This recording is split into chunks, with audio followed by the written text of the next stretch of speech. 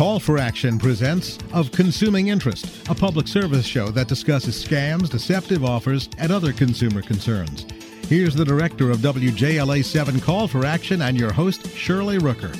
The Digital Right to Repair Act. Sounds good, doesn't it? Everybody wants to be able to repair devices sometimes. You may want to repair them or you may want to get new ones. But there is a movement going on in many states to put into law an act that would require certain things of manufacturers, and maybe it's not as rosy for consumers as you might think. Well, we're going to talk about that. My guest today is Alex Reinauer. He is a research fellow with the Competitive Enterprise Institute. Alex, welcome to Of Consuming Interest. Thanks for having me, Shirley. Yeah, this is a very interesting subject. I read a blog that you had written on it. And of course, it attracted my attention right away because I think, consumers, especially in today's economy, we oftentimes want to get things fixed rather than having to replace them. Although in the point you make in some of your writings is that a lot of products are really very inexpensive to replace. And surveys say that consumers are quite happy in many cases to replace rather than repair. But let's talk about it. First off, tell me the status for consumers right now about repairing their digital devices. We have, what are our rights? I mean, we can go to the store and get them fixed, right? Yeah, well, the right to repair is kind of included in the right to use, kind of the idea, our traditional property law. And right now there's a thriving kind of ecosystem aftermarket for repairs. And you can take your phone to the store where you purchased it, whether it be AT&T or T-Mobile. The manufacturer provides repair services. They have also an authorized kind of system of repair shops, as well as independent repair shops that are working outside the manufacturer's authorized system, but still can provide adequate service and help you replace your smartphone screen or your battery.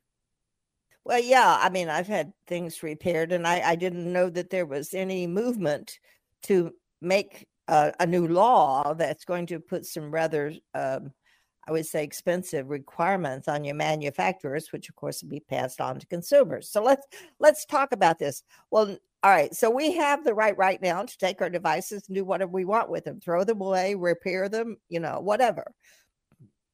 What is the motivation behind an act to force manufacturers to do a lot of things in order to enact this act, in order to make this act in order to make it usable by the man? I take that back. It's not usable. In order to do this act, why are people pushing it? Well, this is my, I guess, kind of just inclination is that there's the forces driving this movement in many ways are the independent repair shops that work on these products. And I'd say the boogeyman of the conversation is typically Apple, because Apple has a very different philosophy of technology than most companies. They really like a closed kind of source system in which they have control on design features. They don't really like people modifying and tampering with those kind of software and hardware. So they've created a lot of restrictions, and they continue to innovate their products to make it more closed source and not as modifiable. And so there's a lot of independent repair shops that heavily focus on Apple products. And there is some kind of frustration on this. So I think this is really directed at manufacturers by independent repair shops, so that independent repair shops can in turn make more money and kind of increase their providings and services. So in other words, they because they find it difficult to deal with some of these manufacturers, they would like more access and more availability to serve consumers in an efficient and effective way. I think is what you're saying to me. Yes, I think that's a very accurate way of describing it. Okay. So, all right. So somewhere along the line, 20 some states are looking at the right to repair digital equipment. But this would impact all manufacturers of all equipment. Am I right about that? Yeah, well, it depends on the version of the bill. I mean, in the last 10 years, there's been about 200 versions introduced in about 43 state legislatures. So the most broad ones are not going to apply to just, tablets, cell phones, and laptop computers. It'll apply to anything essentially with a digital component. That can include kind of normal hardware, normal kind of appliances like coffee makers that may have a smart component that allows you to control it from your smartphone. Hair straighteners, a number of beauty products that have continued to become digitized, as well as in some instances, security cameras, kind of other financial instruments, devices that also be covered. So what this really means is that it's going to place quite a number of rules on the manufacturers of these products. Is that a correct reading? Yes, absolutely. It creates a lot of duties and obligations for manufacturers to create systems. I mean, manufacturing is a very difficult thing, and to do it in an economically efficient way is very difficult. It requires a lot of math and a lot of planning. Oftentimes, these components come from all over the country, all over the world to build. And manufacturers have to kind of grapple with these supply chains and these other regulatory environments in order to build a product in a way that they can meet their bottom line and make some money so they can continue to innovate and make other products. Well, I think you stated somewhere that that the production of an iPhone 13 included parts from 200 companies in 30 different countries. Yes, like I'm absolutely. saying, whoa, that is rather international in scope, isn't it? So what would this mean then for me? Let's suppose I have an iPhone, and right now there's more restrictions on the iPhone. And I gather from what you're telling me that more of this is driven by the desire to make the iPhone more accessible, but it would in fact affect all of our digital devices, as you've pointed out, which is kind of interesting.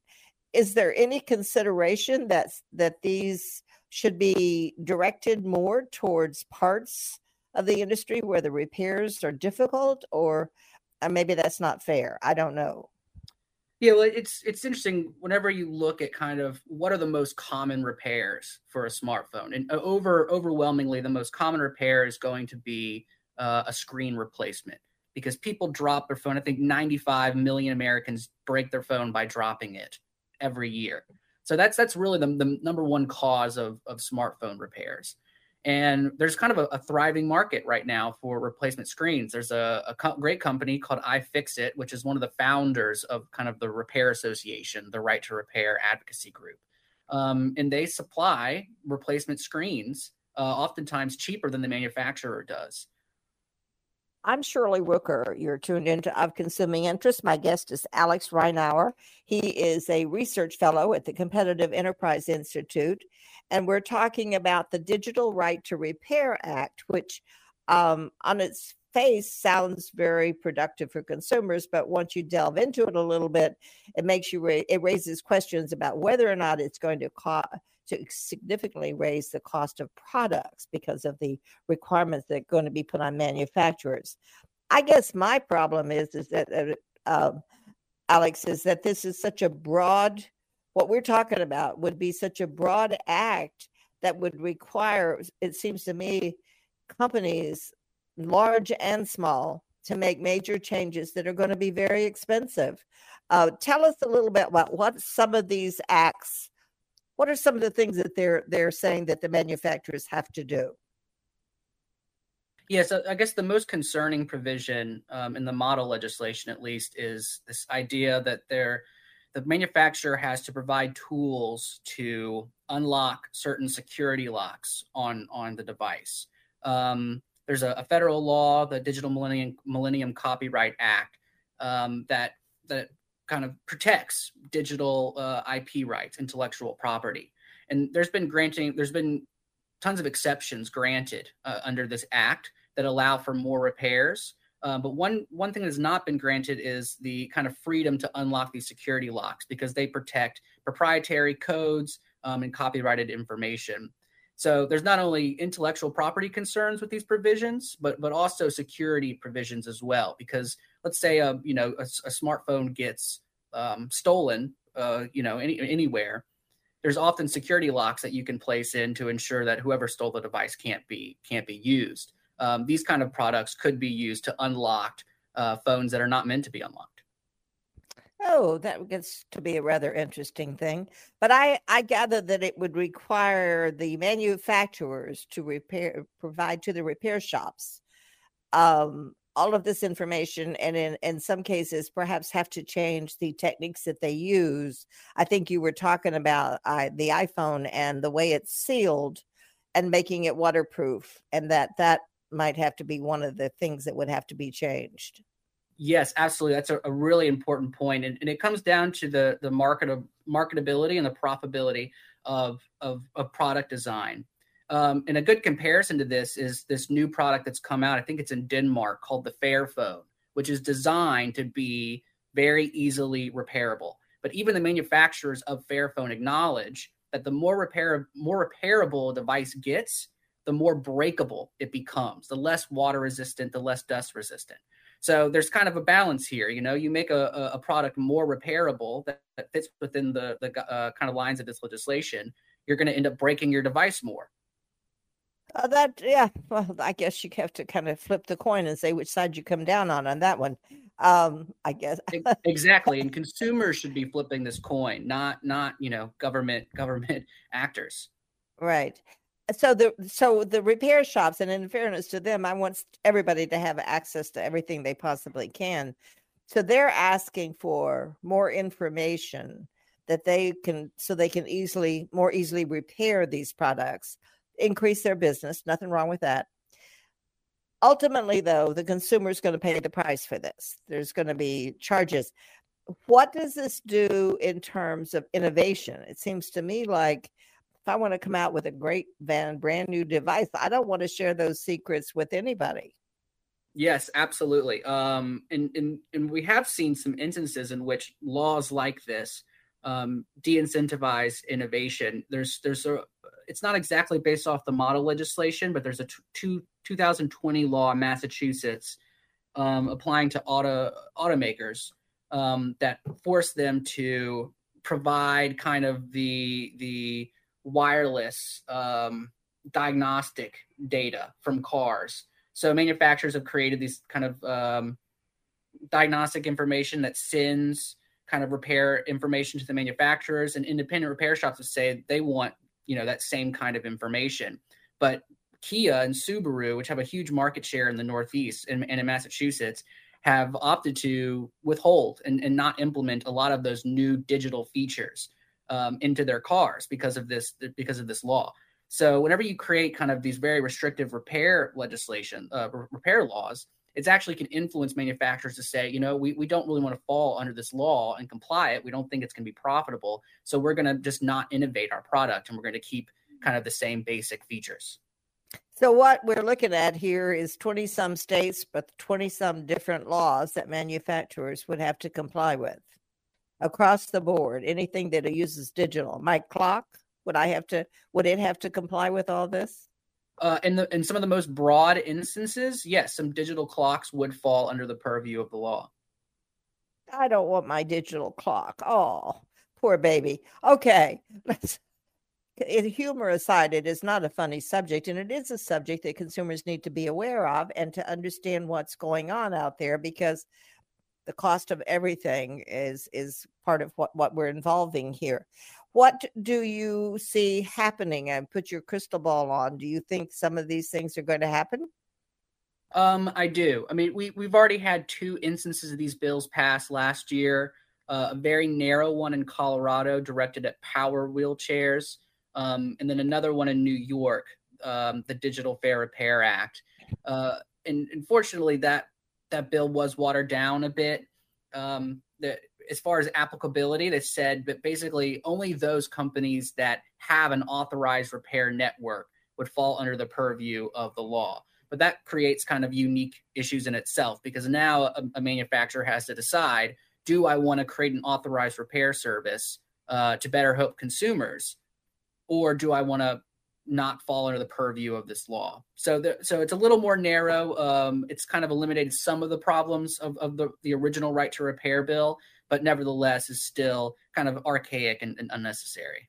You said that in Colorado, the bill is only directed toward wheelchairs. Yeah, powered wheelchairs, Which of course are essential for people in order to be mobile.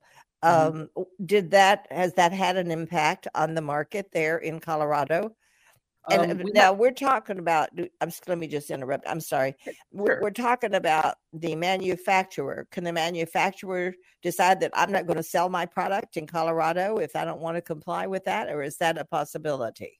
Yeah, certainly they can decide to do that. And I mean, the Colorado bill is not as bad as the others because I think it does attacks a very important issue to a very important group of people. But it's Yes. also very narrow. I think in the grand scheme of this, the more narrow the bill, the better it is because it can be more narrowly tailored to the device that's going on. And it's the broad versions that have really wide applicability are Okay. really the worst of the worst. Let's take a brief pause here to let our listeners know they're tuned into Of Consuming Interest. My guest is Alex Reinauer. He is a research fellow with the Competitive Enterprise Institute, and we're talking about the movement to pass digital right to repair acts around the country and what their impact may be on both innovation and cost. And of course, with consumers, we're always concerned about cost. So at any rate, we were just talking about the Colorado, which bears a narrow focus on an item that, of course, is so essential to the life of many people that require wheelchairs for mobility. Do you see any move towards the other states, or if you wanted to single out one, which state do you think has the broadest act, would be, as you've pointed out, perhaps the least desirable, if that's the proper term? Are there ones that you see that would cause really much more harm in terms of cost to the consumer? Yes, I think the broadest one out right now is in Vermont, which is based heavily on the original kind of format in bill. I'd say that one is probably the most concerning. The one that's most likely to pass might be the one in Washington right now, that I think also is fairly broad. The Washington State you're talking about? Yes. Yeah. Okay. But now, are manufacturers pushing back against this? What kind of battle is going on out there between the repair shops and and it's not fair to characterize it as a battle, but the interest groups? Is there much going on the manufacturer's side in terms of pointing out the problems for consumers? Yes, absolutely, and in many different products. I guess there's obviously the tech side of it with personal computers and smartphones, but two other industries that are highly targeted are just general medical devices as well as agricultural equipment. And you've seen a lot of concern expressed by manufacturers for the security of these devices and ultimately the well-being of the consumers using them. So, for example, when you talk about medical devices, I think that concerns all of us. How would it impact on medical devices? Would it be releasing information to third parties about our devices that we may not want to share with them? I think it's more concerning about falling in compliance with federal law. As you can imagine, medical devices are heavily regulated. And to make sure that they're within compliance of those regulations, there's a lot of concerns by medical device communities, and also whether or not a bad repair could ultimately lead to some kind of harm to patients. So while most of these devices are probably repairable right now, what we're looking at is more access and more things being provided from the manufacturer. Now, I gather that the manufacturer can pass on some charges to these shops that they have to provide information, but a lot of it sounds like to me like it's not going to be a charge associated with it, except for the cost of the company to have to produce the information or materials. Mm-hmm. Yes, there's some price controls in many of these bills as well.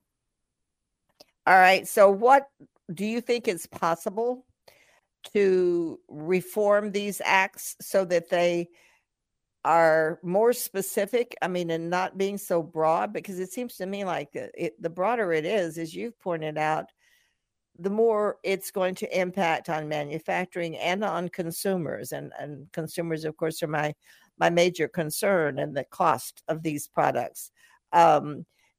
If are the legislatures willing to work with you all, for example, to listen to your thoughts on this, or are you all campaigning on it? Or what is the position of the Competitive Enterprise Institute in terms of working with legislatures to develop what you would see as a more reasonable solution?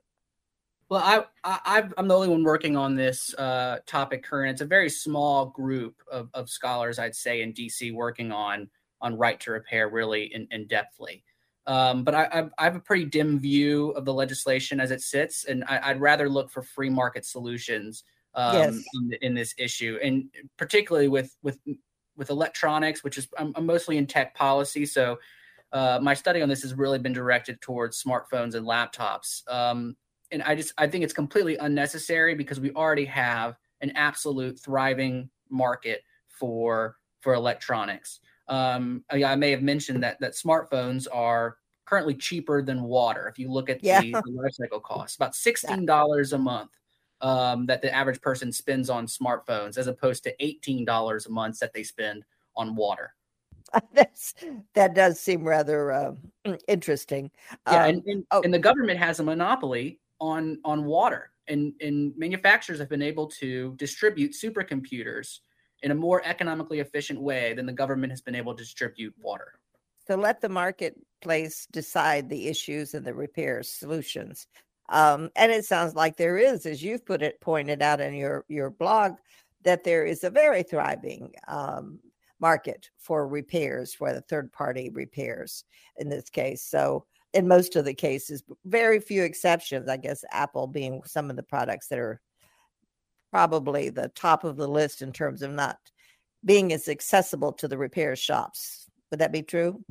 Yeah, absolutely. And to back up a little bit for as far as what the manufacturers are doing, I think agricultural kind of industry has been really receptive to a lot of these concerns, and are attempting to kind of come to some free market solutions and agreements in order to not have this kind of restrictive legislation. For instance, for tractor repairs, 98% of repairs are perfectly can be done by the owners, can be done by self-repair, independent repair shops. It's about 2% of all repairs involve ones that the manufacturer has to come in and reset of code. So a very small amount. And I think they've noticed that in smaller, underserviced rural areas, there's some need for some reform. And I think they're responding to consumers' needs. Well, Alex, it's been I've learned a lot today. I had no idea about what was going on and what the thought, the Digital Right to Repair Act sounds so positive to me for the consumer, but yet there's a lot of things in there that really we need to think about seriously, including security, innovation, and cost. So thank you for pointing that out to us today. Yeah, It was a pleasure. You've been listening to Of Consuming Interest. My guest has been Alex Reinauer. He is a research fellow with the Competitive Enterprise Institute. You're tuned into Of Consuming Interest. We thank you for joining us. If you want to reach me, it's Shirley at callforaction.org. So we thank you, and thank you for joining us, Alex. Bye-bye. Thank you. Of Consuming Interest is a public service program presented by WJLA 7 Call for Action, hosted by Shirley Rooker. Call for Action is an international nonprofit network of hotlines which offer free and confidential assistance. If you have a complaint, contact Call for Action at 301-652-HELP. That's 301-652-HELP.